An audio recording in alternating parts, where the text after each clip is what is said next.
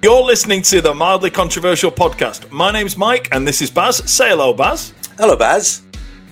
Don't forget to like, subscribe, and share. If you enjoy this, share it with your friends. If you don't like it, share it with people you hate.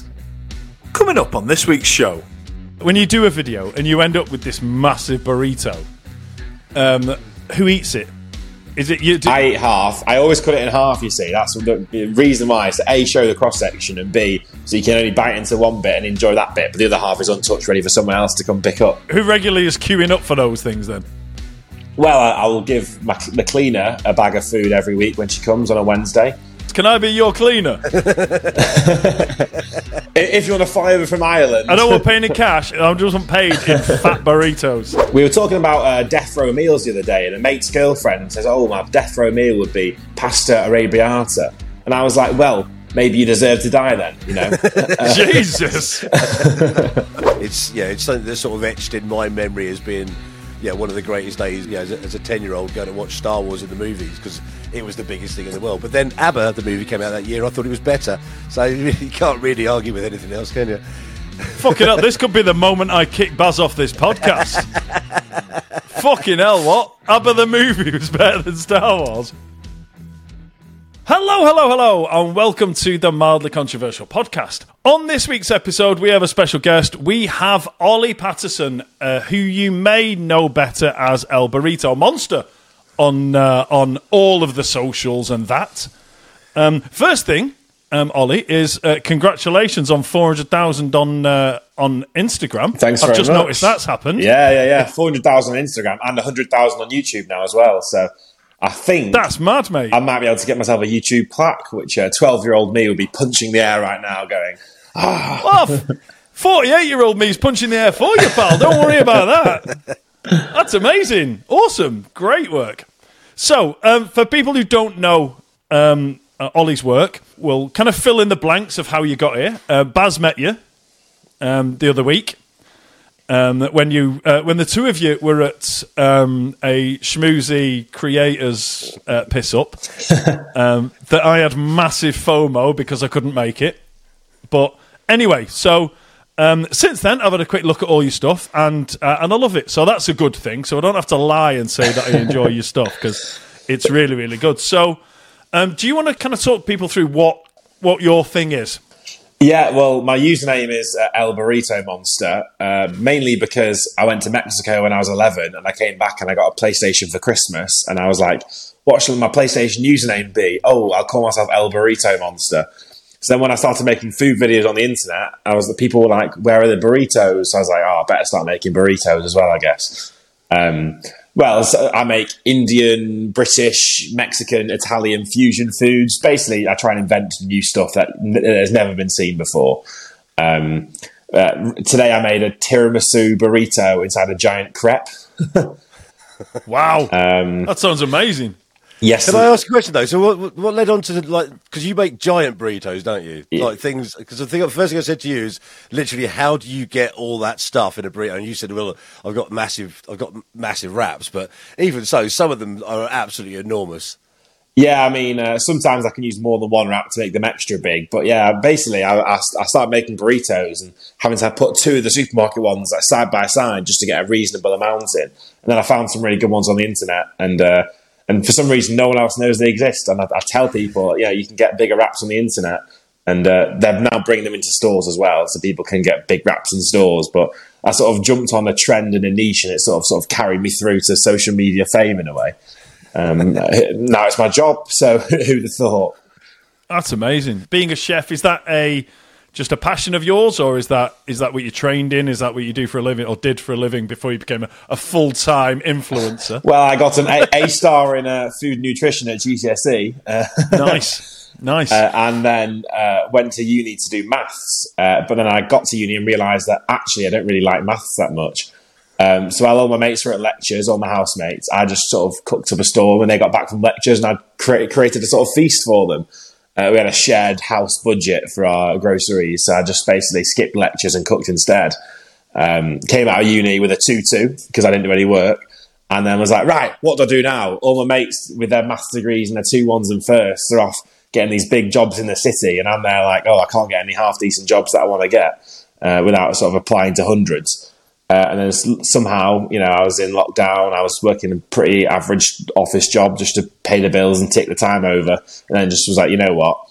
Let's give that a go. Try that full time. And it is a business and it is like a job. It feels like a very weird job, and it's a lot funner than most jobs. But it is like a job in many ways, and there are a lot of similarities and a lot of differences, I guess. I was going to say it's a job if you do it successfully. Because I think me and Mike have discussed this before amongst ourselves at some point where we may have gone full-time influencer. At some point we just said, it's a lot of fucking hard work, isn't it? Well, you've got to make a lot of strategic decisions to make yourself as marketable and like brand friendly per se as possible. So there's many conscious decisions that I make nowadays to be like, oh, I can't really make that video because it's a bad look for this brand, or you kind of. And the great thing about food is it enables you to sort of get views and get growth on social media without having to do anything that sort of treads the line of controversy. Like a lot of people struggle with that because they have to sort of, most things that are funny aren't the most PC things in the world. So if you're a comedian and you're trying to be funny, it's hard to be funny and brand friendly. And most brand friendly comedians aren't that funny. True enough. Yeah. That's why we've never been sponsored, Baz. Yeah, well, and look at us. Because we're really, really funny and we talk shit, and a lot of brands wouldn't touch us with a barge pole. I think is the main takeout from that. I wanted to touch on quickly though, the Gordon Ramsay thing, because I saw the thing the other day where he'd like stitched a video with you, and I think he's done a few with you, hasn't he? Yeah, he's done 4 videos over the past 3 years or so. The first 2 absolutely roasted me, and the second 2 complimented me. So he's gradually grown on me as time's gone on. Well, you've grown on him. I've grown on him, yeah. But he followed me back on the 3rd duet he did with me. So I dropped him a message saying, "Oh, Gordon, if you're ever in London with a free hour, I'd love to make you a Wellington." And he ignored me, obviously. The man's the busiest man on the planet. Like, he's not going to make time for old El Burrito Monster, is he? Well, before we get on to actual mildly controversial opinions, there is something that I've noticed in a few of your videos that I've looked. There is something that is mildly controversial to do with cookery, and it's MSG. Yeah, I've noticed you throw on the MSG, and there's a bunch of people in the comments section don't like it. Yes. So I've got 2 questions. One is, do you do that deliberately to wind people up? Because we all know that interaction in comment sections gets you plenty of clout. Or is it because you genuinely believe and love MSG? And then the second one is, all these people saying it gives you heart palpitations and stuff. That's bullshit, innit? So there are the 2 questions. Well, the great thing about MSG is it's a win-win by using it, because I can use it in food, and A, my food tastes great, and B, I get more comments and engagement from it. So it really is a win-win. And also, I just kind of I'm trying to dispel the myths, because people still believe that it's really bad for you. When actually, it's just consumed in moderation, just like salt. It's no worse for you than salt. In fact, I mean, many studies say it's better for you than salt, because you can use less of it to get a more salty flavour. So if you like that kind of flavour in food, you're better off using MSG. So it's sort of it's a win-win there. And yeah, the heart palpitations thing, basically every single older family member in my life is anti-MSG, and I always trick them into eating MSG. And my mum says, "Oh yeah, I feel really sick after eating MSG." And I started putting it in her food, and she's like, "Oh, this is really tasty. What have you done differently this time?" MSG.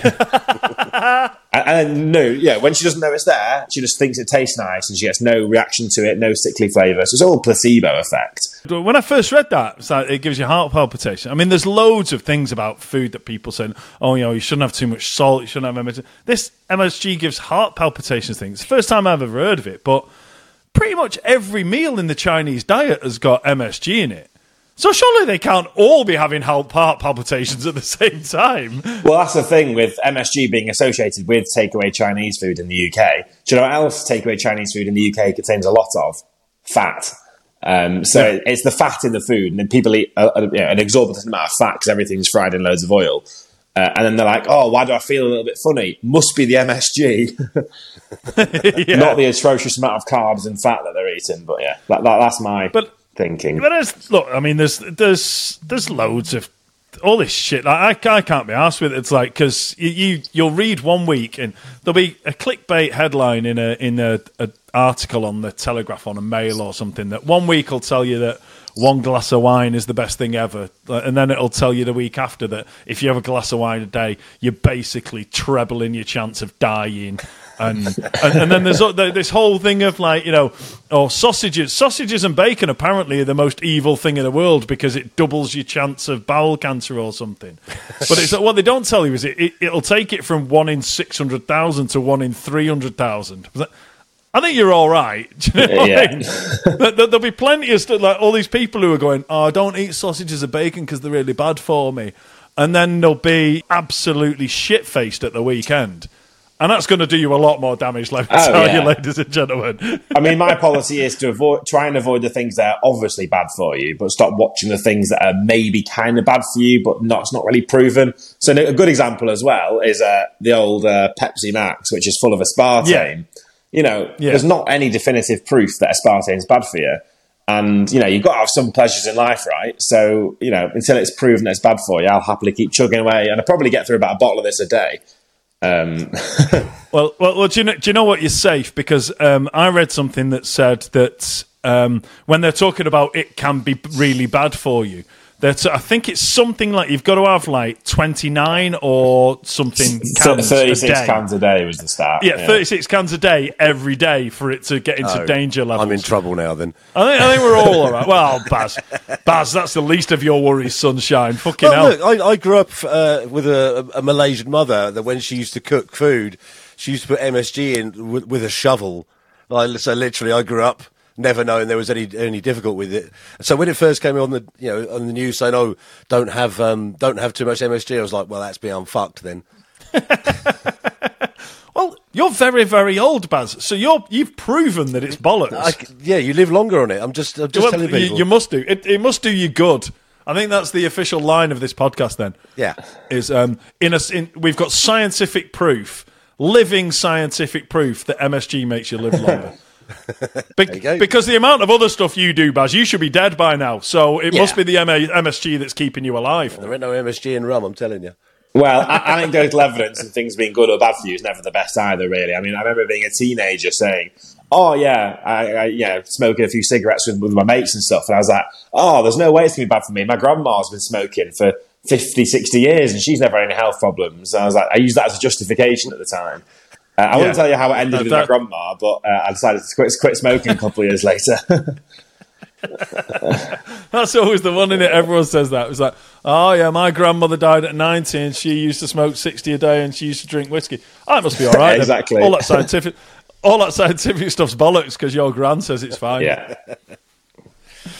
Right then. Okay, so the mildly controversial podcast.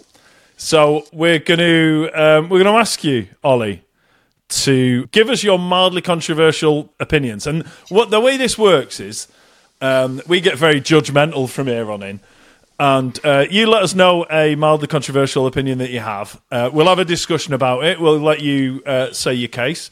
We'll have a quick chat about it. And then Baz and I will decide whether it is officially adopted or rejected as truth by the mildly controversial podcast. Deal.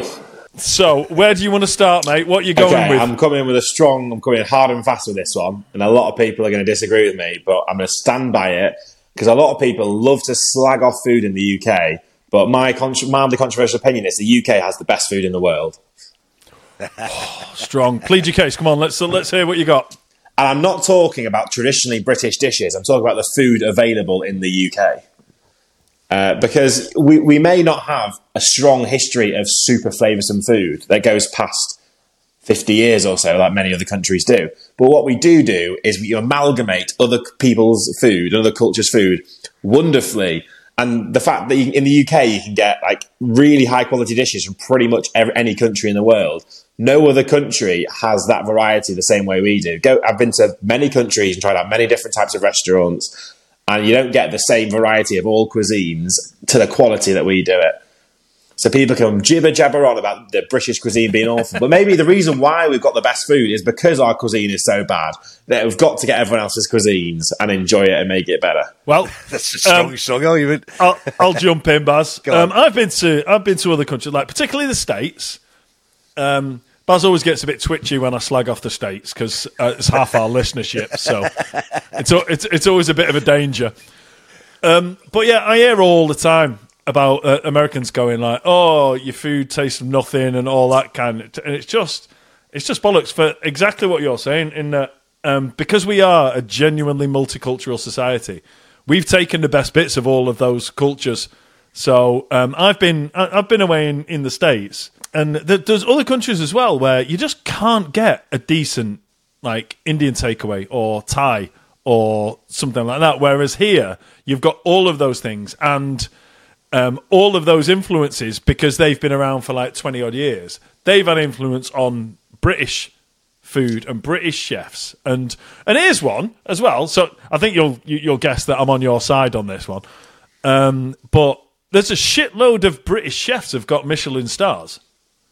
So our food can't be that bad if the people who are making it are getting Michelin stars. Well, I think we're ranked 6th in the world for number of Michelin star chefs. I think it's Japan and France at the top. I think we're number 6.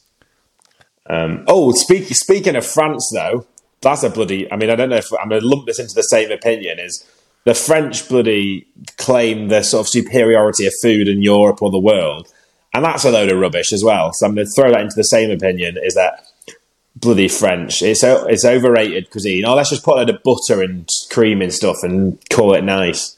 Any country who regularly eat snails and horse can just pipe down a bit when they're talking about the quality of other countries' food. Well, the thing is, people say, "Oh yeah, snails taste really nice. They've got loads of garlic butter in them." No, the garlic butter tastes nice. The snails are just a vessel as an excuse to cover it up and try and make it edible. And yeah, garlic snails, they are nice, but it's not because of the snails. Yeah. No, if they were that nice, you'd just literally shear them off, or maybe a bit of MSG, a bit of MSG, or you just like smoke them or something like. Oh, they're lovely, aren't they? No, you wouldn't have to. Yeah. Me and Baz had this debate with tofu. But Baz at the time was a non-meat eater, and we were just saying tofu's a load of shit because everyone says, "Oh no, but if you put this flavour and that flavour with it, it's really nice." It's chili we use, isn't it? Yeah. Fucking hell, a stew would be nice if you put nice stuff on it. Do you know what I mean? Well, with vegan food, you need to be a bit more creative to make it flavoursome. Like with meat, you can just put bacon in a pan and it's going to be nice. Whereas that's the thing. When you're a vegan, you've got to make compromises and you've got to flavour your food differently. Exactly. And that's why the baby Jesus gave us those animals. Some of the food in the States is great, but it's not. It's not rocket science. Do you know what I mean? It's just massive plates of really fatty, salty food, which is, Yeah. We love it. But, oh yeah, don't get me wrong. But there's a reason that country's waddling around. I've got bad news for you. We've overtaken the US in obesity now. That's not bad news. Yeah, that's a win. Well, I'm saying for years and years we've been slagging off the US, saying how fat they are. We've overtaken them, especially in childhood obesity, which is something like 60% in the UK now. Oh, Jesus. I can't celebrate that, can I? Right, yeah, 60% of children are classed as obese in the UK. I'm going to have to dial it down a bit on that. It's probably because our food is so goddamn good. It's so bloody tasty, they can't stop eating it. Slightly worryingly, there's probably a load of 10-year-olds trying to make massive burritos, based on what you're doing. So. Well, I was a bit of a chubby kid. I was probably at many points in my life classed as obese, so it's all part of the game, Well, it hasn't done you any harm, has it? Well, no, but if you saw me 2 years ago, I'd have been 6 stone heavier. Wow. Blimey. Yeah. So that just shows that if you can eat a massive burrito the size of your head, and as long as you don't eat anything else for the rest of the week, you're fine. Well, I've got 2 chicken breasts on the side over there from the actual sort of normal food I ate today after the tiramisu burrito. So when you do a video and you end up with this massive burrito, who eats it? Is it you? I eat half. I always cut it in half, you see. That's the reason why. Is to A, show the cross-section, and B, so you can only bite into one bit and enjoy that bit, but the other half is untouched, ready for someone else to come pick up. And who regularly is queuing up for those things then? Well, I will give the cleaner a bag of food every week when she comes on a Wednesday. I'll let mates know. I'll put a store up, and a mate will respond to it being like, "That looks well nice. Can I have it?" And I'll be like, "Yeah, sure, pop round." And they'll just pop round, and I'll give it to them, and they'll reheat it for tea that night themselves. And that's So let me just announce this. Mike's face is Mike's got a question. I can tell. I've got a question, and my question is: can I be your cleaner? If you want to fly over from Ireland, I don't want paying in cash. I just want paid in fat burritos. I'm in. Look, I'm booking the flights now, mate. I'm coming over. All right. So, Baz, what are your thoughts on? British food is not shit. I'm paraphrasing, but yeah, I think that's roughly what we were saying. I've known for a long time that we do the best food here, and I love the argument with the rest of the world about boiled beef. That isn't what we present here. Literally never had it in my life. Yeah. But this is what the rest of the world thinks that we have is like boiled beef for every single meal. And I mean, I've never gone hungry, and I've eaten just about everything there is to offer in this country. So yeah, I fully agree with you. Yep, that's rubber stamped. There we go. I've got one in the books. That's officially endorsed by the Mildly Controversial podcast. UK food is much better than everybody slags it off for. There we go. Okay, I've got one locked in. Locked in. That's it. Now you can go a bit more rogue now. Okay, you've got a banker in there. So what are you saying next? Out of the four main forms of carbohydrates, being bread, potato, pasta, and rice, pasta is without a doubt number 4, and it's not even close. Oh, what you're ranking them on? I'm in terms of how good they are as the carbohydrate option of your meal. You got pasta, rice, potatoes, and bread, are the 4 main ones in the UK at least. Pasta is so easily at the bottom of that list, and it's not even close. I mean, it's like bread at the top, and then you got like maybe potatoes, and then we got rice, and then we got. I mean, the top 3, they're all great. Pasta, it jumps down a couple layers, and then you got pasta at the bottom. Oh, go on. But no, Baz, you're going to have to take the lead on this one. I'm going to have to sit and simmer for a minute. Well, once again, being Asian, rice is the top of my. I mean, I'll substitute all 3 of those things for rice. So yeah, I've had rice bolognese. I'll have rice instead of I've had rice for breakfast instead of bread when I'm trying to bolognese cut down on with bread. Rice is better than bolognese with pasta. I've also had that before. 100% agree. And I'm also just guilty. I'll throw this in now. I put soy sauce on everything if I have it with rice. It doesn't matter what it is. I mean, it's like putting salt and pepper on, isn't it? But it's like umami salt. So so pasta is always the last thing I'll choose when it comes to having like a meal. Like, I very rarely have it when I'm out. I very rarely have it when I'm in. But yeah, rice would be the top of that, and then bread and potatoes would be somewhere in between. So yeah, I'd always put pasta forth. And I never really thought of it like that before, but yeah, I substitute rice for pasta in nearly everything I eat. We were talking about death row meals the other day, and a mate's girlfriend says, "Oh, my death row meal would be pasta arrabbiata," and I was like, "Well, maybe you deserve to die then, Jesus. I mean, I like pasta, right? So I am going to have to do some level of sticking up for pasta.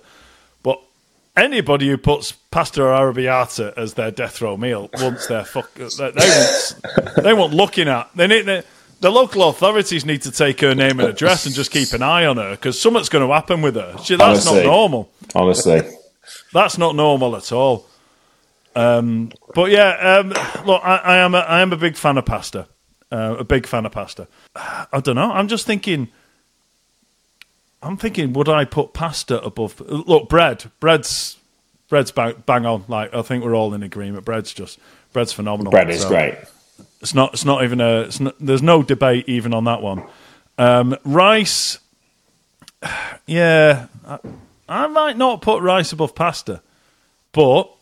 Rice is more versatile, I'll give you that. But yeah, potatoes. I mean, this might be the most controversial thing I've said, considering where I live. But yeah, I would put pasta above potatoes. And I I can say that because I know that nobody can hear I've just said that, by the way. Unless a load of people were like flaming torches and pitchforks start banging on my front door now, saying you're not allowed to say that in Ireland. There's one thing you can do with pasta, and that's boil it. Or you can put it in the air fryer and make pasta chips. Or you can make it into a wreath and plait it. Like you did on one of your videos that I saw the other day when you invented a new type of pasta. Well, that's true. Well, herein lies the problem: is that people seem to love pasta. So I was like, right, fine. I was getting loads of requests for a pasta video, so I'll make a pasta video, and it did really well. I think it's almost got 1 million on TikTok. It's got a few 100,000 on Facebook. Weirdly enough, I was like, great, I got views for a pasta video. But the problem is that all the people who watch that want more pasta videos now. And it's just objectively, for me, I'm making things, I'm eating them afterwards. I'd much rather have a burrito or a pizza or anything that isn't just a pasta to eat. And it's nice. It's not bad. And for pasta, it's nice, but it's still just pasta. Do you know what I mean? It's wet. It's just got a bit of chew to it, but it's not got the textural or the sort of it's not got what I need. It's not got what I need. Yeah, look, don't get me wrong. Burritos, pizzas, things like that are they shit on pasta. Don't get me wrong. I mean, I'm just trying to get my head around this ranking of basic carbohydrates. And yeah, I do like pasta.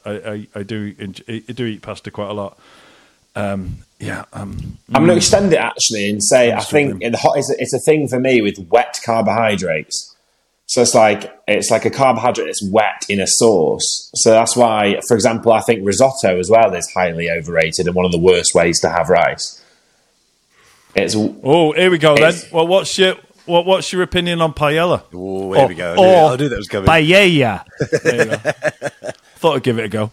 Well, paella is when it's finished. I like to make mine slightly drier. Like you've got a crisp on the bottom, and it's got all the water sort of left it, and it starts to become.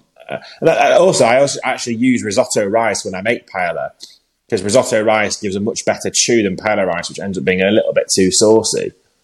So paella in a restaurant, I would never order it because I know it's a good chance it's going to be a little bit wet.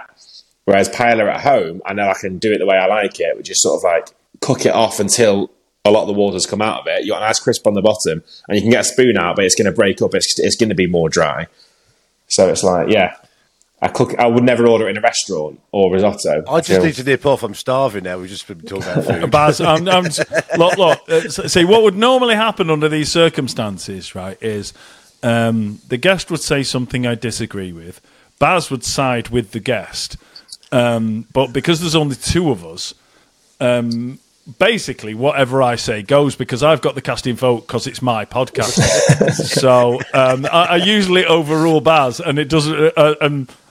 But Baz's attendance here becomes superfluous. But what I'm going to do here is I don't feel strongly enough about this to veto and to use my undoubted power as casting vote. So I'm gonna abstain from this. I'm gonna abstain from this one, boys, and I'm gonna let you have it. I'm gonna let you take, and that's only because I don't feel that strongly about it. Because, like you say, it's you said before of like burritos and pizza and like, some real kind of feel good, like really kind of dirty food. That beats all of them. So I'd rather have all of them than look, bread is very, very good, but than bread, rice, pasta and potatoes. So I'm going to abstain because I'm not going to get fussy about the order of the four of them. I can see you two are quite impassioned about it. And Baz threw so many racial stereotypes at it in terms of, I'm Malaysian, I love rice and I love soy sauce, that I can't, I think if I was to disagree, I could possibly be cancelled for being racist, so I'm going to have to let it go. That's the second one that's been approved by the podcast. Well, you can goose step out. Well, it's pasta and halloumi. I'm going to stamp them as white girl food. That's what I have them as. Oh, pasta and halloumi, white girl food, stamped on the wall. Do you know what? My 16-year-old daughter, I think you've just said 2 of her favourite foods. So so again, the evidence is there. Not surprised. This is not circumstantial. This is fact. This is scientific, and it's proven by the evidence. Yeah, mashed avocado. Okay, I do like mashed avocado, especially if it's seasoned, but that's kind of white girl food as well, a little bit. Avocados. We haven't got time to get into this, but avocados can fuck off because you might as well sell that in Lush. That's not a food. It's a complimentary food. It's a complimentary food. It's not a food. It's a fucking beauty product. We need to move on. Right. So I've given you that one. You've had that one. Is that I'm going to paraphrase. Pasta's shit. Okay. There we go. So it's down on the list pasta. now. What have you got next, pal? I'm going to jump in with a non-food one this time. I'm hoping that you have a strong opinion rather than a passive opinion about this. And this is coming from someone, by the way, who went to the premiere of the Force Awakens dressed as Darth Maul. Wow. And so this is the background. So, I used to be in a different mindset. But my opinion is the Star Wars movies are just bad movies that are propped up by nostalgia. Okay. The Star Wars movies are just bad movies. That's my. So, even the original, or are you saying that the ones that since the originals, all of them are bad movies, apart from maybe Rogue One, which is the best Star Wars movie. Right, can I? While you're thinking, because I'm more of the sort of movie person on that podcast. Like, I've asked Mike if he's watched various films, and he's like literally couldn't give a shit. Yeah, what's a film? So I agree with the nostalgia, because I'm old enough to have gone to watch the original Star Wars in the cinema, as a child with his daughter. On my own as a kid. And yeah, for me, because obviously that year it was the biggest thing that ever happened to the world of cinema for anybody who was, from sort of 25 down to 10. And I remember finally getting to see that. It was like, I joined the ranks of everybody else watching it. But I agree with you. Like, Rogue One is definitely the best Star Wars film. And arguably the first 3 that were ever shown were probably the best ones at the time, because, they had a bit of substance about them. But the point is, the actual story's been told 1,000 times by every other storyteller in the world, right? Well, it's not a complex story, and it was kind of just making it up as you go along. But I've got a question for you, Baz, is that do you think the prequels are significantly worse than the originals? Well, as in the ones that came out afterwards? The ones with Hayden Christensen and Nicole Portman. Yeah, the first 3 of the next lot. Yeah. Well, it's kind of weird, because, I tend to view films individually, even if they are in a series. So if a film's, even if a film's well hated, I sometimes quite like it, because I realise that it's, the entertainment value's gone into it. A lot of the problem about Star Wars, it's so fucking wanky that people get so invested in it, like it means more than the actual... it's not real, any of it, is it? And some people treat it like it's real life. But yeah, I think the 3 that were made before were absolutely shit anyway. And Jar Jar Binks was probably the worst character that was ever put into a Star Wars film. So, coming from someone who I watched the originals when I was a kid, and I watched the prequels as they were coming out, and when Revenge of the Sith came out, I was maybe in year 5 or year 6. So I was maybe 10 years old when Revenge of the Sith came out. So I watched them all as a kid. And the only reason why you might think that the originals are better than the prequels is because you watched them when you were a kid. Yeah, 100%. And actually, when you watch them all when you're a kid, you end up preferring the prequels, because they're all bad movies that are only able to be enjoyed with the boost of nostalgia. And that's why we all hate the new ones so much, The Force Awakens, whatever the other 2 are called. We all hate those, because now we're all adults. Yes. Now we're all without the nostalgia and the kid factor, they are all just bad movies. And the new ones are probably no worse than the prequels or the originals. It's just because now we're all grown up, we can clearly see how bad the movies are. I'm looking at Mike in the middle going, I fucking hate films. No, it's not that. I've not listened to a word that fucker said until after he said he was about 10 when the new ones came out. That's it. I stopped listening. I'm not interested in what he's got to say. Yeah. But look, I love the first 3. Big fan of the first 3. When Baz says I'm not a film buff, so I'm sketchy on the names of them and all that. But the first one with Jar Jar Binks was fucking horrible. And then the one, I think, as somebody who kind of covets the original three, the one of those three prequels that I think stacks up against them is I don't know what the name of it is, but the really dark one that was all about Anakin turning into Darth Vader. Yeah, that was the third one, Revenge of the Sith. Yeah, that was very good. That was a very good one, and that's right up there. It was good because of the cool lightsaber battles, but like, you know, yeah. But I just think, no, like I say, is as somebody who it took a lot to impress. Look, I'm not a Star Wars buff. I'm not one that goes to like conventions and shit like that. But I really enjoyed the first three. Probably in the order of 3, 1, 2. By the way, if you're interested, Return of the Jedi was better than the other two. Anyway. Yeah, when the prequels came out, I was like, "No, this is brilliant," and then the first one was fucking horrible. But I don't know if I've seen Rogue One or not. Rogue One tells the story of how they got the plans for the first Star Wars for the Episode 4 when they actually got the plans for how to destroy the Death Star. Well, I'll tell you what, Baz. I'm going to go and watch Rogue One. Right? I'm going to dig it out and I'm going to watch it. Firstly, I'll tell you if I've already seen it because I don't know. I don't watch many movies, but I always forget what they're called anyway. But firstly, I'll tell you if I've seen it already, and then secondly, I will give you a review on the next podcast. So I do apologise for everyone who's got to wait with bated breath till our next podcast comes out. Because you all really give a shit about my opinion on Rogue One. But yeah, hold on to your hats on that one.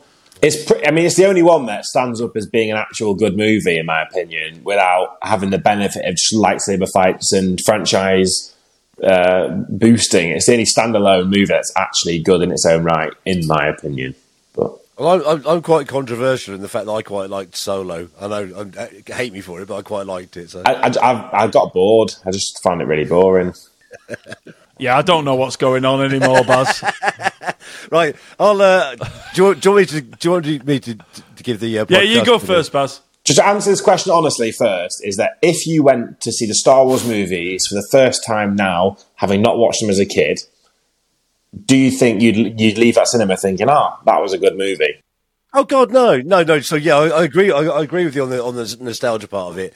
It's something that's sort of etched in my memory as being one of the greatest days of my 10-year-old. Yeah, as a 10-year-old going to watch Star Wars in the movies because it was the biggest thing in the world. But then ABBA, the movie, came out that year. I thought it was better. So you can't really argue with anything else, can you?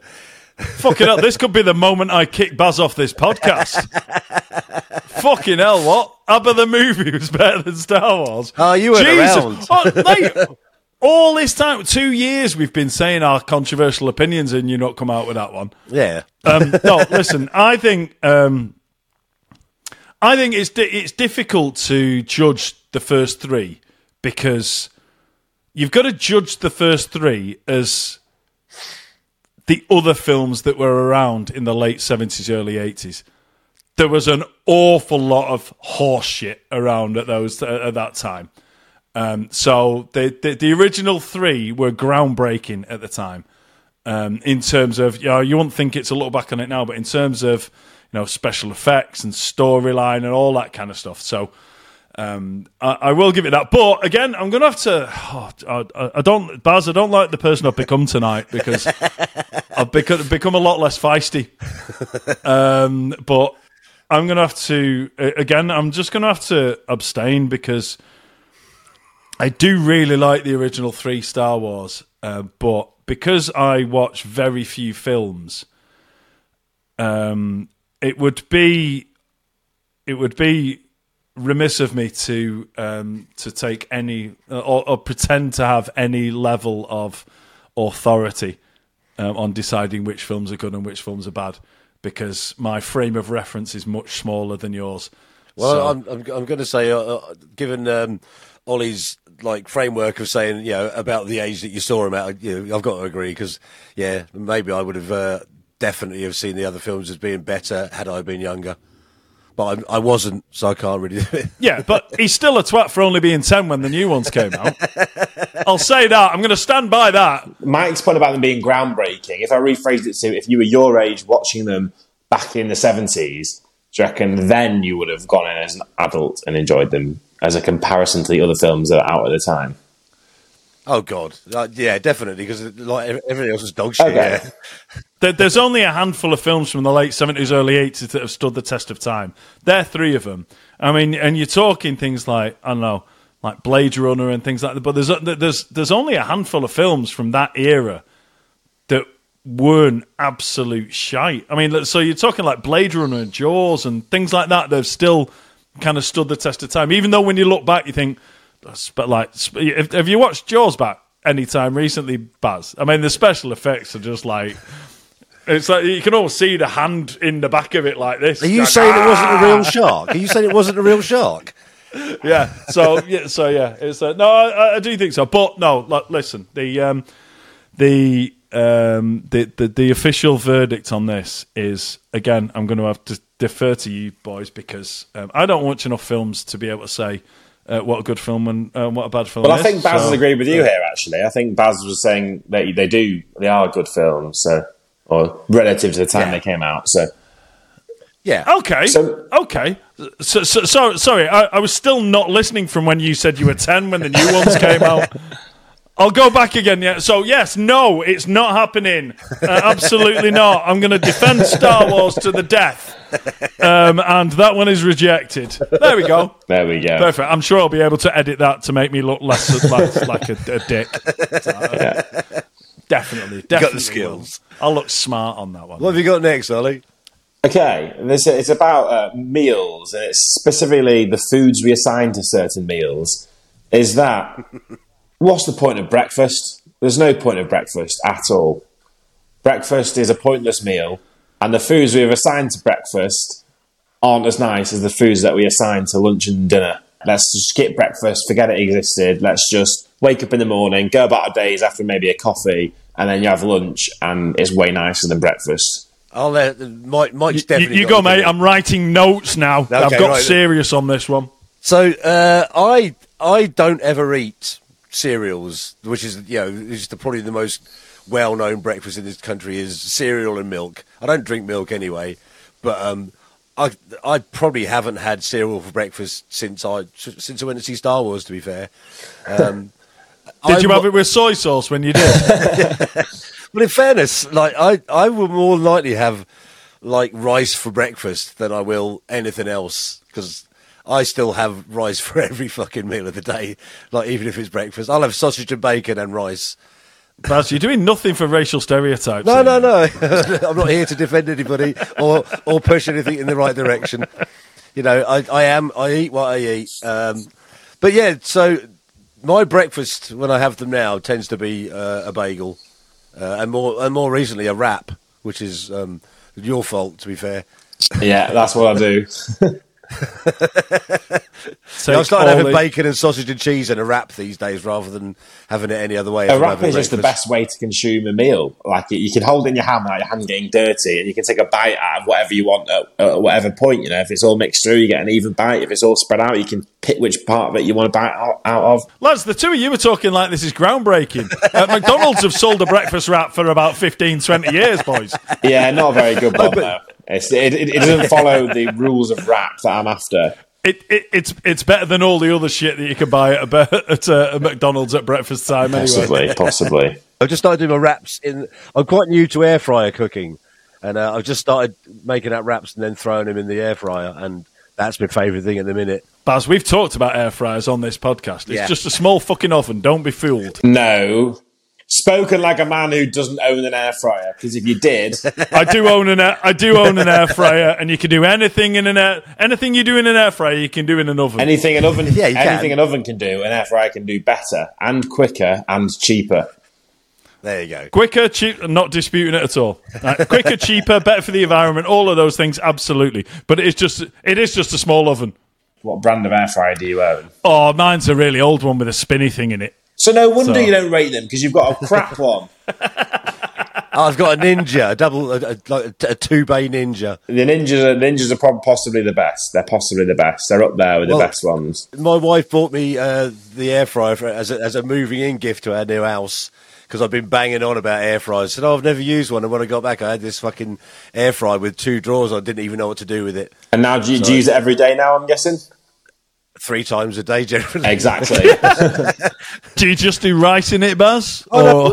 No, just before we get on, I'm a great advocate of microwave ping rice because it's fucking brilliant and it's sort of instantly quick as well. Oh, no, I'm not. I haven't cooked rice in a pan or even a rice cooker for ages. Baz, I think if you listen carefully, you can hear your mum spinning in her grave at that, to be fair. In fairness, when we emptied her house, there were 6 rice cookers that she owned. She had 5 backups to the one that she used. Exactly. And look at what you're doing to her memory, you heartless bastard. Microwave rice just doesn't taste the same. It's not as good ever.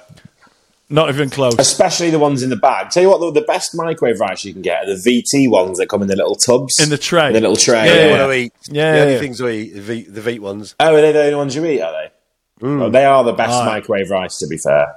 Plus, you get the ones that snap in too. They only take a minute. Exactly. Yes, I'm familiar.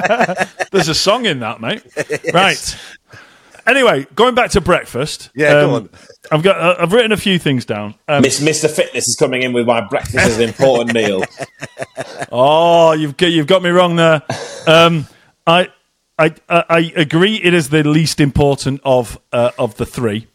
I often don't eat breakfast because I prefer to do fasted cardio. Works well for me.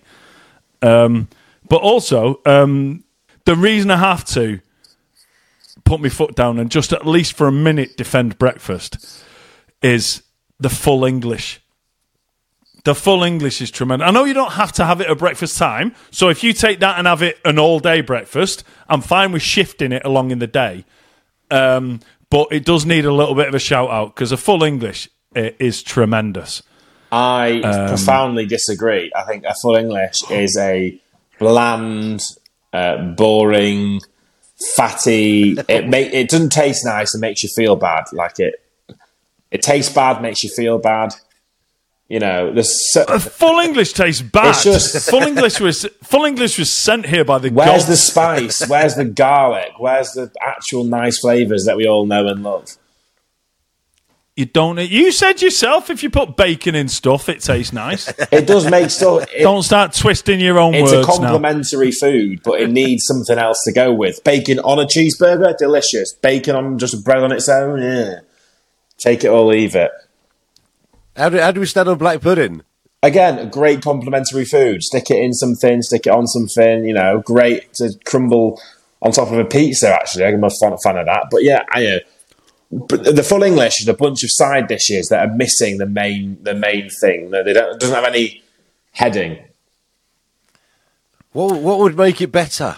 Spice. I should put it in a wrap with some hot sauce and guac and Scotch bonnet salsa, and then we're talking. But without all those things, that's not a breakfast. That's not a breakfast. Now you're back to the lunacy of Baz having rice for breakfast. Well, the most important thing of any breakfast is spice, because it A, wakes you up, and B, sets your digestive system going for the day. I won't elaborate, but you know what I'm referring to. A coffee and a spicy breakfast will get your metabolism kick-started in the morning. Oh, I'll take a breakfast burger, take everything that's in a full English, deconstruct it and make it into a breakfast burger with spice. Again, the most important part of any breakfast is spice. And then maybe we're talking, but a full English on its own, I will never ever order that in a cafe. I'll say, have you got any huevos rancheros, or have you got any whatever it may be, breakfast tacos, delish. That's not okay. Well, just to tie up this breakfast thing, I was going to be more lenient, but since you're talking fucking insanity by slagging off the full English breakfast, I am going to use my authority on this one. I am going to let that completely overrule. I'm not even going to listen to what Baz has got to say. I'm going to completely overrule him and say, you're talking fucking nonsense, and that one is out of the window. That's not happening. I was on your side initially because I was thinking, yeah, it's not that important a meal. Quite often I don't have breakfast. But once you started slagging off the full English, mate, you came right up into my face and you've been pushed back. I understand. You're very defensive of your shit full English breakfast. My original controversial opinion that I'd written down was about full English as being bad, and then I actually realised that all breakfast is bad, so I pivoted. But actually, it was going to be that full Englishes are bad. Well, I'm glad you did change it because I'd have smacked it out of the park way before I did. I sat down and listened to you for a good while until I brought it. Until I literally came at you with what you were going to come at me with. But anyway, that's the benefit of, like I said, that's the benefit of me having the casting vote on this. He doesn't do this very often, to be fair. But I don't do it very often, and it's a bit like, you know, on like what is it like on Britain's Got Talent? There's 4 judges, and Simon Cowell has the casting vote. So basically, unless the other 3 vote one way, he just decides what happens, and that's what happens sometimes. But like Baz says, I don't often wield this authority because I don't like to be seen as a dictator. But you forced me into it, Ollie. When are you really making full Englishes, though? Are you making them? Are you going out to a cafe for a full English? When are you eating full Englishes? What's the... Both. We will often have a full Irish of a Sunday. What's the difference? Like a potato cake with it or something? Potato cake, black and white pudding, not just black. Yes. So it's slightly different, but they're all the same. White pudding is, I think it might be nicer than black pudding. Mate, fucking hell. Listen to me now. I told you before we started recording this, I'm from Bury. We are literally sworn in at birth to defend black pudding to the hilt. And if I ever go to a restaurant and something has black pudding in it, I know, as a 48-year-old man, this seems like a childish thing to do, but if I ever go to a restaurant and there is anything on the menu that has black pudding in it, I have to order it. I see it as being my birthright or my respect to my background, and I have to. Well, I mean, obviously the berry black pudding is just a worse version of Scottish black pudding as well. Jesus. The chunks of fat in the berry one are too big. In Scotland, they grind it down finer, and it's a better eating experience. You can, if you go to Berry Market and buy proper black pudding, you can buy fatty or lean. You get the option, my friend. I don't want it lean though. I just don't want the big chunks of fat. I want it fatty, but the fat to be evenly dispersed throughout the black pudding, not these big old chunks of it in the middle. Do you know what? Before we came on, before we started recording, you said you'd done another couple of podcasts, but they've been in person. Me and you would be play fighting by now, I think. So it's probably a good thing that we're not together. Well, you can't tell, but I'm quite largely built. Not that this angle can tell you. So no, that's why I said play fighting. Yeah. Do you know what I mean? Can I just bring this back to food again? I think the idea of any foods being breakfast, dinner, or lunch is whack anyway. Because like I said, I never feel like having like cereal in the morning. I'd rather have it at night, last thing. And I'd rather have a curry for breakfast or a burger for breakfast than I would any other time of the day, to be honest. I'll tell you what, when I do have breakfast in the morning or I have food in the morning, my most common thing to prepare in the morning is a pita bread dipped in some hummus. Wow. That is a tremendous food, by the way. I love like pita bread or flatbread with hummus. Caramelised onion version as well. It's my favourite. Yeah, drizzle a bit of hot sauce on top of the hummus as well, obviously. Oh, you got to do that. Oh, yeah, you got to do that. I'm with you on that. Yeah. We're making friends again now, Baz. This is fine. I thought we were on the same page when we turned up inadvertently in very similar shirts, and we've gone back to being friends again now. That's fine. Hot sauce brings us all together. The reason why I eat that is because it's tasty and it takes you about a minute to make. So when I do have breakfast, it's often that. Because I don't want to be stood around making a full English for 45 minutes. But let's move on. Should we vote? Or are you actually your foot down? No. There's no vote, mate. There's no vote. I've completely vetoed it. I've become I've become the person I don't want to be by being an aggressive dictator, and I've just said no. Each to their own. No, mate. You had a chance with your initial statement saying breakfast isn't the most important meal of the day, which I agreed with. But no, I've kiboshed it because of the full English thing. Anyway, all right, so you've got 2 in, 2 out.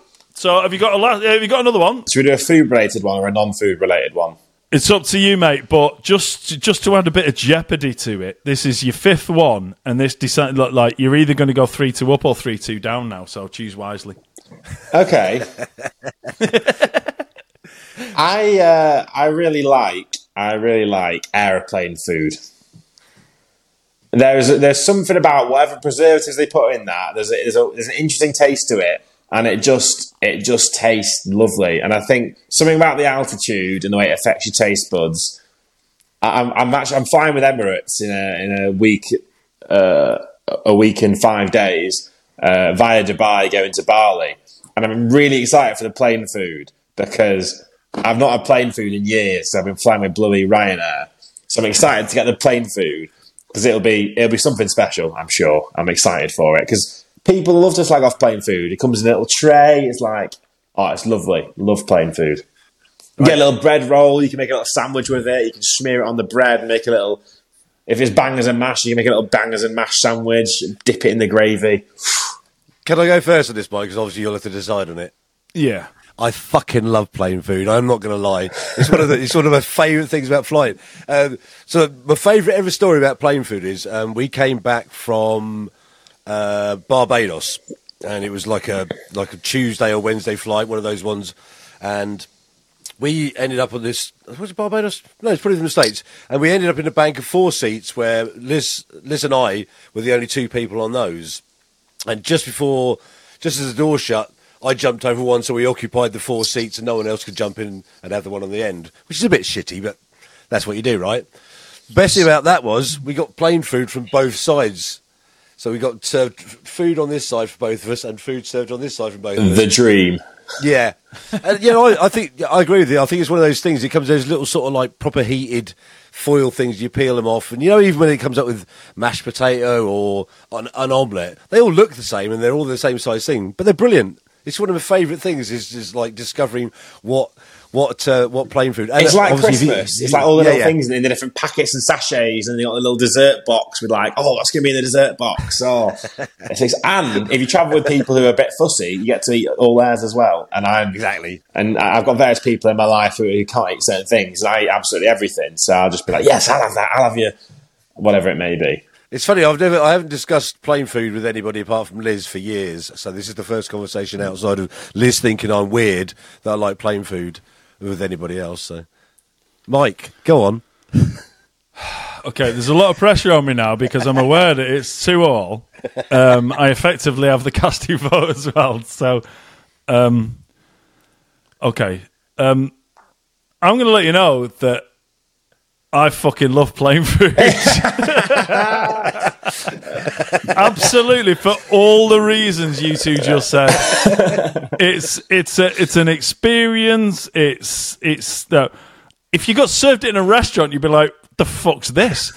But it's just the whole... I can't remember the last time I had a bad aeroplane meal. Me neither. And it's like... And it might be beef in a nondescript sauce with some rice or some potatoes or whatever.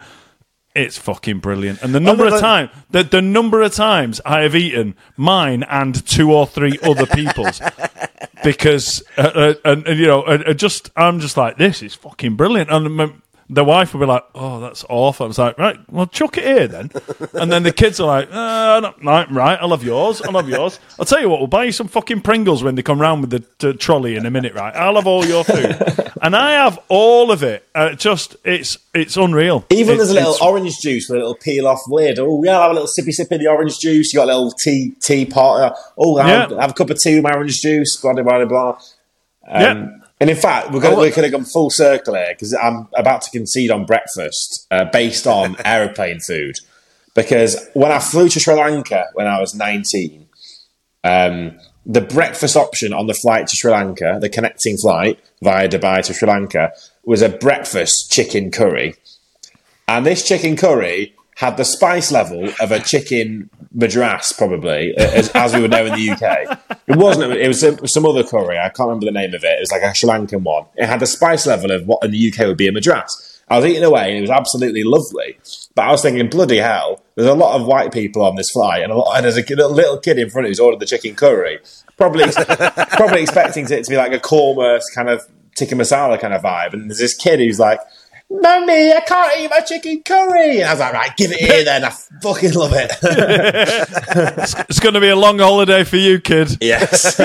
Yes. Can I just pay homage to the plain food knife as well? Because that thing will cut fucking steel. Oh yeah. But it is a rule. You got to make whatever plain food you get. You got to make it into a sandwich with a little bread bun. That's the 100%. It's the rule. 100%. You've got to.